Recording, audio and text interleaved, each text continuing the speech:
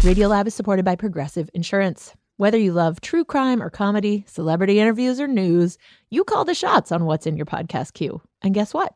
Now you can call the shots on your auto insurance too with the Name Your Price tool from Progressive. It works just the way it sounds. You tell Progressive how much you want to pay for car insurance, and they'll show you coverage options that fit your budget. Get your quote today at Progressive.com to join the over 28 million drivers who trust Progressive. Progressive Casualty Insurance Company and Affiliates. Price and coverage match limited by state law. Radiolab is supported by the John Templeton Foundation, funding research and catalyzing conversations that inspire people with awe and wonder. Learn about the researchers making the latest discoveries in the science of well-being, complexity, forgiveness, and free will at templeton.org/podcast.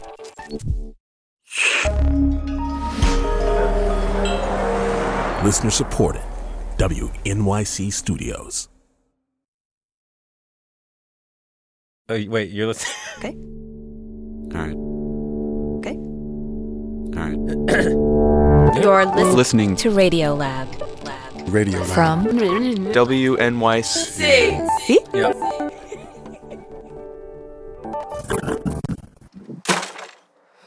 God, it's so hot.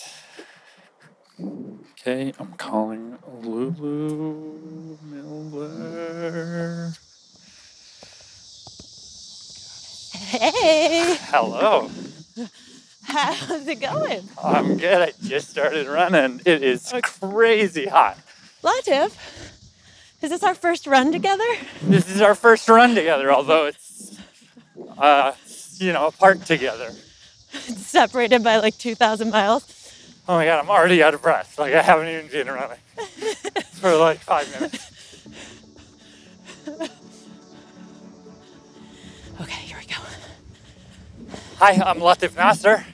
I'm Lulu Miller. This is Radiolab. Radiolab. On the run. We are on the run. We're out for a little jog. It's fall season. It's getting to be the nice running weather in some places, at least here. Not here, but I'm doing it anyway. And so we thought we would just play this old piece, this lovely little piece that is about running.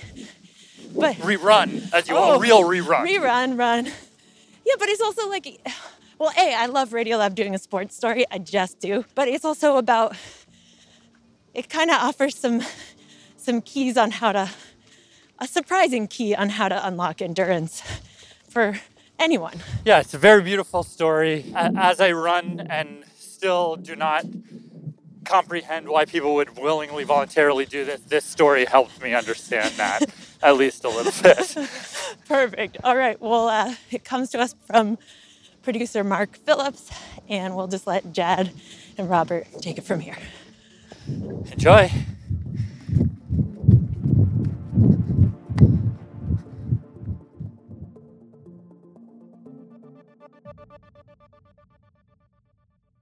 Hello. Hey, Mark. Hello. I'm Jad Abumrad, I'm Robert Krulowicz. and this is Radiolab, The podcast. the podcast. And today on the podcast, we have a story from reporter Mark Phillips, who's here with us. Yes. Okay, so Mark, what are we hearing? Well, I went to visit this incredible woman named Diane Van Daren. Hey. You found us. Come on in, man. Nice to meet you. Yeah. What was her last name? Van Daren. Van Daren. Yeah, she lives just south of Denver in the foothills of the Rocky Mountains. Oh, it's a cool view of, makes Denver look tiny. Doesn't it? So who is she? Why is she a person of note? Well, she's one of the best ultra runners in the world. What's an ultra runner? The definition is just anything longer than a marathon. The majority of them that she runs are 100 miles. 100? This is continuous miles? Continuous. There's no sleeping. No sleep, 28 hours straight. Wow. You know, I can tell you what pain is. I can tell you what pain is. And I was fortunate. I got runner-up to Lance Armstrong for Outdoor Person of the Year years ago. And I kind of think Lance and I have stories that are very parallel. How so? Well, it's interesting. She was always an athlete. She actually played professional tennis for a while. She came to running later in life. And oddly enough, her running career started with a seizure. My first seizure, gosh, I do remember it. It was 1988. Diane was 28 years old. I had 2 children, married. I was 3 weeks into my 3rd pregnancy. And one day, I was with my mom. We were in the car. And as we were driving around, I remember reaching for like the glove compartment box. My mom had asked for me to get some gum out. And I remember as I was reaching for that, I had this funny sensation. It was quick and it was brief. And then boom. That's the last thing I remember. And next thing she knows, she's waking up in the hospital. I was confused. I didn't know where I was, what I was doing, what happened. And eventually, I ended up getting with a doctor, Dr. Spitz. And after some They tests, sent me off for an MRI. he told her, What you have is epilepsy. That was the first time I heard that word. The seizure was just out of the blue? well, what the doctors eventually figured out is that when she was a baby, she had a fever. And I ended up throwing a grand mal seizure, which lasted almost an hour. That's the That's the big one, yeah. And they kind of put together that she probably damaged a part of her brain from that seizure. And then 24 years later, basically, boom, seizures reoccurred. And you said earlier that this somehow led to her running? Yeah, okay. So after the seizure, the first seizure in the car, they started to happen more and more. But before the seizures would come on, she would have this warning sign. It's called an aura. I would have an aura. I would have a sensation before it did go into a seizure. People with migraines have that. Exactly, yeah. I would get really tingly all over my body. I'd feel kind of floaty, the premonition that something's about to happen. If she was in the shower, she would have to get out. Okay, where do I need to be? What do I need to do? And then it would happen. I had tried every medication that was available, diets, nutrition. I mean, I tried it all. Basically, nothing was working. Nothing worked. Until I found the only way I could break the cycle of a seizure for me, whenever I had that premonition and a seizure was coming on, I'd have my running shoes by the front door. she'd be eating dinner, she would feel a premonition, just drop her fork and knife. Throw those running shoes on, and I just showed you these mountains here by my house. I'd run to the Pikes National Forest. Yeah, let's just run in silence for a second. Okay. So we can get some sound of that. Yeah. Her house is literally, on the foothills of these mountains. Sometimes we can see a herd of elk out here. I've seen a mountain lion out here. A lot of deer. Whenever I had a seizure coming on, I'd go run. Well, of course, my family, my mom, everybody was panicking because they were thinking, oh my gosh, Diane's going to be off running in the middle of nowhere, have a seizure, and we're not going to know where she is, how to find her, what we're going to do. But I found that it worked. she wasn't having seizures. So when she would run, she would have a premonition, but no actual seizure at the end? Yeah. When I ran from the seizures and I'd run to the forest, I would just feel me just getting more relaxed. My heart wouldn't be pounding. Calmness set in. And that is where my love for running began. She did this for years. She'd feel this aura, and then she'd just run. Literally outrunning the seizures. And at first it'd just be an hour or so, but then she was going for longer and longer. 2 hours, 5 hours, 6 hours. And it sort of worked for a while. But eventually, The seizures basically just started overcoming. they caught up with her. I was having 3 to 5 seizures a week. I wasn't getting those premonitions like I did in the beginning. It got to the point where she didn't have enough time to get her running shoes I on. didn't have that long of a premonition. It was like, boom, seizure. So I could tell that part of my brain was actually getting weaker. And I knew at that point in time I really was at more of a risk of dying from a seizure. You could die from a seizure? Happens all the time. People die of seizures all the time. For example, a friend of mine, his wife, she went up to go take a bath, had a seizure, went up later, and he found her dead in the tub. My kids, I always had to tell them, hey, mom's taking a bath, come check on me. My children at a very young age had to learn how to drive a car, because what if mom had a seizure while she was driving? I, as a parent, as a wife, as a mom of 3 small children, I was running out of options. And, she talked with her doctors and they said, well, there's a chance you could have a surgery that would fix this. If the seizures are coming from just one discrete part of the brain, they can cut that part of the brain out. But first they have to figure out if it's that type of seizure and where it's coming from. To see if it was operable. Which meant she had to go to the hospital and actually have a seizure in front of them. I had to have 64 electrodes basically glued onto my scalp. And then I had this cord out of each one of these electrodes that was in my head. It was tethered into a TV set. She was hooked up to an EEG machine. And I had a camera on me 24/7. And there's footage of this. She showed it to me. I remember laying there in the bed saying, I can't run. I need to let it happen.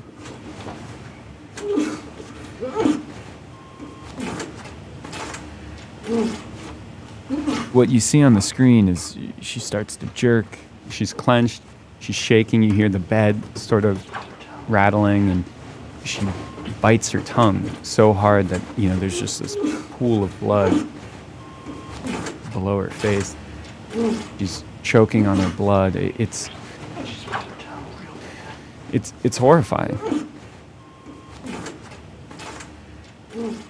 And then as I came out of it, honest to God, I felt like I'd been run over by a truck. I was gurgling still in some blood that was in my throat, and I had a massive headache.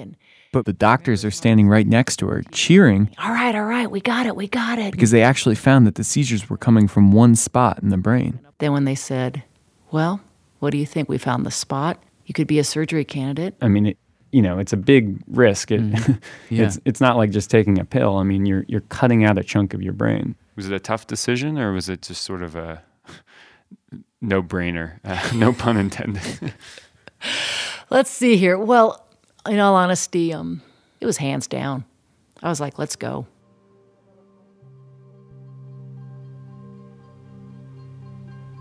Drew Downey from Daphne, Alabama. Radiolab is supported in part by the Alfred P. Sloan Foundation, enhancing public understanding of science and technology in the modern world. More information about Sloan at www.sloan.org. Science reporting on Radiolab is supported in part by Science Sandbox, a Simons Foundation initiative dedicated to engaging everyone with the process of science.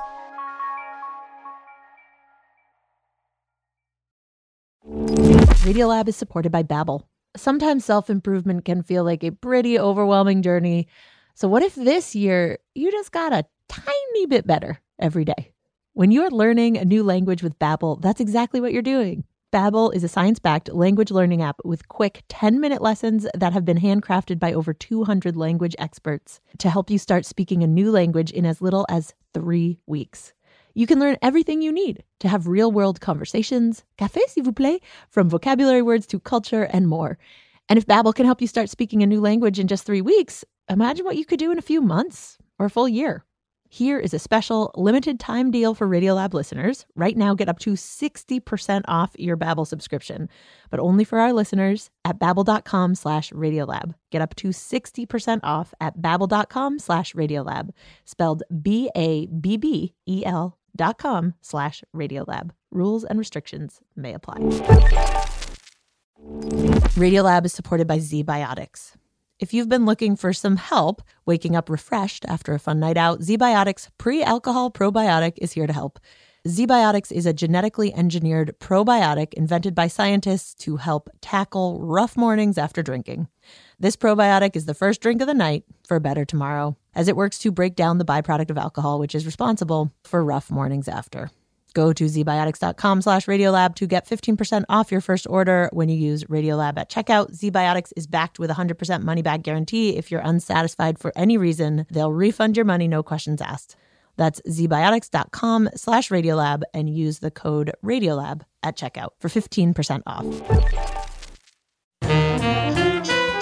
Each election season, political memoirs abound, doorstops that sometimes divulge more than intended.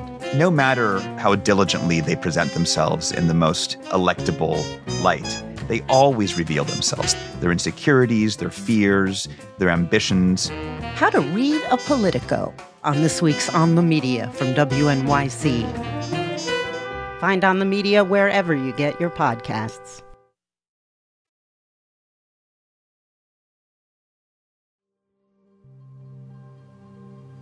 So they sawed the side of my right head open.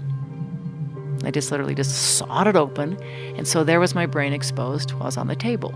So the doctors huddle around and they look in and they can actually see this gray, discolored spot from all the seizure activity. It's on the back right side. It's a part of the brain called the temporal lobe, which is the part of the brain that seems to be involved in memory, spatial reasoning, and temporal reasoning, time. And they had to, decide, okay, well, how much of her brain are we going to take out? And they go back and forth. I mean, obviously, the more brain that they take out, the more consequence, the more side effects. Well, they ended up cutting out probably the size of a kiwi out of my right temporal lobe. That's big. Yeah, it's not insignificant. Kiwis are like the size of golf balls, right? Bigger. Wow. When I came home, I just had horrific headaches and this extreme pain. I just remember just holding my head, just trying to hold my head together. It just hurt so bad. And seizure-wise, they didn't know. So everybody was kind of on pins and needles. Did it work? Did it not work? And as the days went on, they waited and waited and waited. And I wasn't having seizures. None at all? No, she's not had a seizure since the night before the surgery. So you didn't really get into the competitive ultra running until after the surgery. Mm-hmm. How did that come about? I mean, how did I get into this? It was interesting. I did a 50-mile race. I won that. Wait, I thought, okay. What? Here's where things kind of get interesting. After a year or so of no seizures, Diane decided to enter this race, a 50-miler, on a whim. I just read about it in a magazine. You know, I love to run, and I thought, oh, man, I have this new outlook on life. I don't have seizures. Okay, I'm going to run a 50. I won that, and then I signed up for my first 100-mile race. Of course, everybody was like, oh, my gosh, a race in the Bighorn Mountains, of all places. Did well. I ended up placing. At the same time, back home, when did you start to notice, that things were different, working differently in your brain? I didn't. My family started noticing things. Mom's forgetting, what time my appointments were. We're late to school. Mom's not here to pick me up. So she was having short-term memory loss. Yeah, a lot. Meeting somebody in the morning, later on that afternoon, maybe I see them again and I have no idea who they were. They'll have to say, hey, remember I saw you? Those kind of things. But, let's see, what was I saying? Meanwhile, first overall in the Alfred Packer 50-miler, second overall in the Bear 100-miler, and first overall in the Tahoe Rim 100-miler. I could keep going. Yeah, go. First overall in the 24 Hours in Frisco Trial Run. First for women's in the Dances with the Dirt 50-miler in Hell, Michigan. Dances with the Dirt in Hell, Michigan. First in women's in the Canadian Death Race 78-miler in Edmonton, Canada. The Canadian Death Race? Yeah. The Yukon Arctic Ultra 300-miler was minus 48 degrees when we began the event. The shoes literally froze on my feet, and only 2 of us finished. I ran the first 100 miles with no water. Did 430 miles in the Yukon, pulling a sled. During which time she'd sleep only about an hour a night. For 10 days. Wow. Really? The crazy thing is that through all of this, she can't read a map. What? What do you mean? Well, one of the main functions of that kiwi-sized part of her brain that the doctors took out, as I said, was spatial reasoning. And so after the surgery, maps just look weird to her. It's like just a bunch of information on a piece of paper. All those lines, all those squigglies. Just noise. So then how does she navigate through a race? Well, I take a pink ribbon with me. So when I'm out there in the middle of nowhere and I have 3 ways to hit a trail and I'm not quite sure which way to go. Is it left? Is it right? I'll pick a way. I'll drop a ribbon. And then after a couple hours, if she feels like she's not on a trail anymore, she just goes back until she gets to the pink ribbon, and then she picks the other way. On the Yukon, there was a time where, I was lost for 2 hours. Wow. I was out in the middle of nowhere all alone, huge heavy winds, just ripping across the Yukon River. Did you win that year that you were lost for 2 hours? Yeah. Mostly Diane finds these sort of workarounds for what she lost in the surgery. But the fact is, she only became this amazing runner after the surgery. So while we were talking, I just couldn't help but wonder. Well, I mean, I wonder, do you think... Did having part of your brain removed make you an ultra runner? Do you understand the question? I do. And she says no. I think having a brain injury puts me at a disadvantage. Let's see, what was I saying? But I think for me, the one advantage, if I had to say I have an advantage over the other athletes, would be time. Time. I can really get lost in time. When the doctors removed that part of her brain, they took out a basic awareness of time passing. Time's hard. So when I'm on the Yukon, I'm going for 10 days. I kind of forget how many days I've been out there. Some of the racers are saying, oh, I've been out here 6 days, I'm exhausted. For me, I can't look back. I can't think, how long I've been running, because I don't know. I stay in the moment. Because of that, she doesn't know how tired she should feel. Huh. Think about it. If you don't know where you are in time, you don't know how much further you have to go, how far you've been. You're just running. You're just hearing your footsteps, and that's it. I get a rhythm in my mind. That's what I want to hear in my feet. I go by rhythm. I know the sound that my feet, about what an 8-minute pace would be, how my feet would sound. So count off the beat for me. 2, 3, 4, 1, 2, 3, 4, 1, 2, 3, 4, 1, 2. You're a drummer. You hear it? Yeah. 1, 2, 3, 4, 2, 3, 4, 1, 2, 3, 4. And even with my breath, in, 2, out.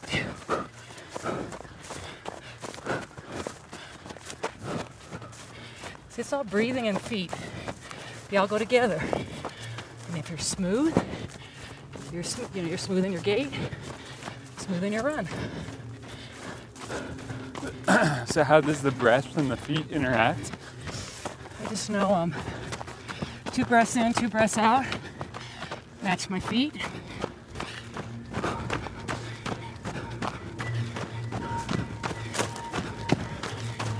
See the rhythm?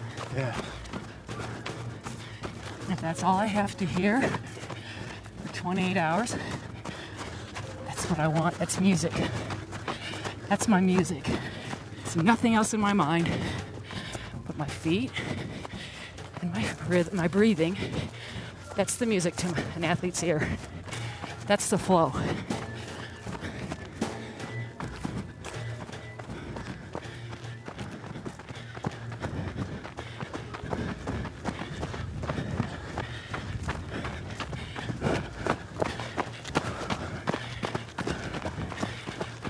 Thanks, Mark. Yeah, no problem. Reporter Mark Phillips.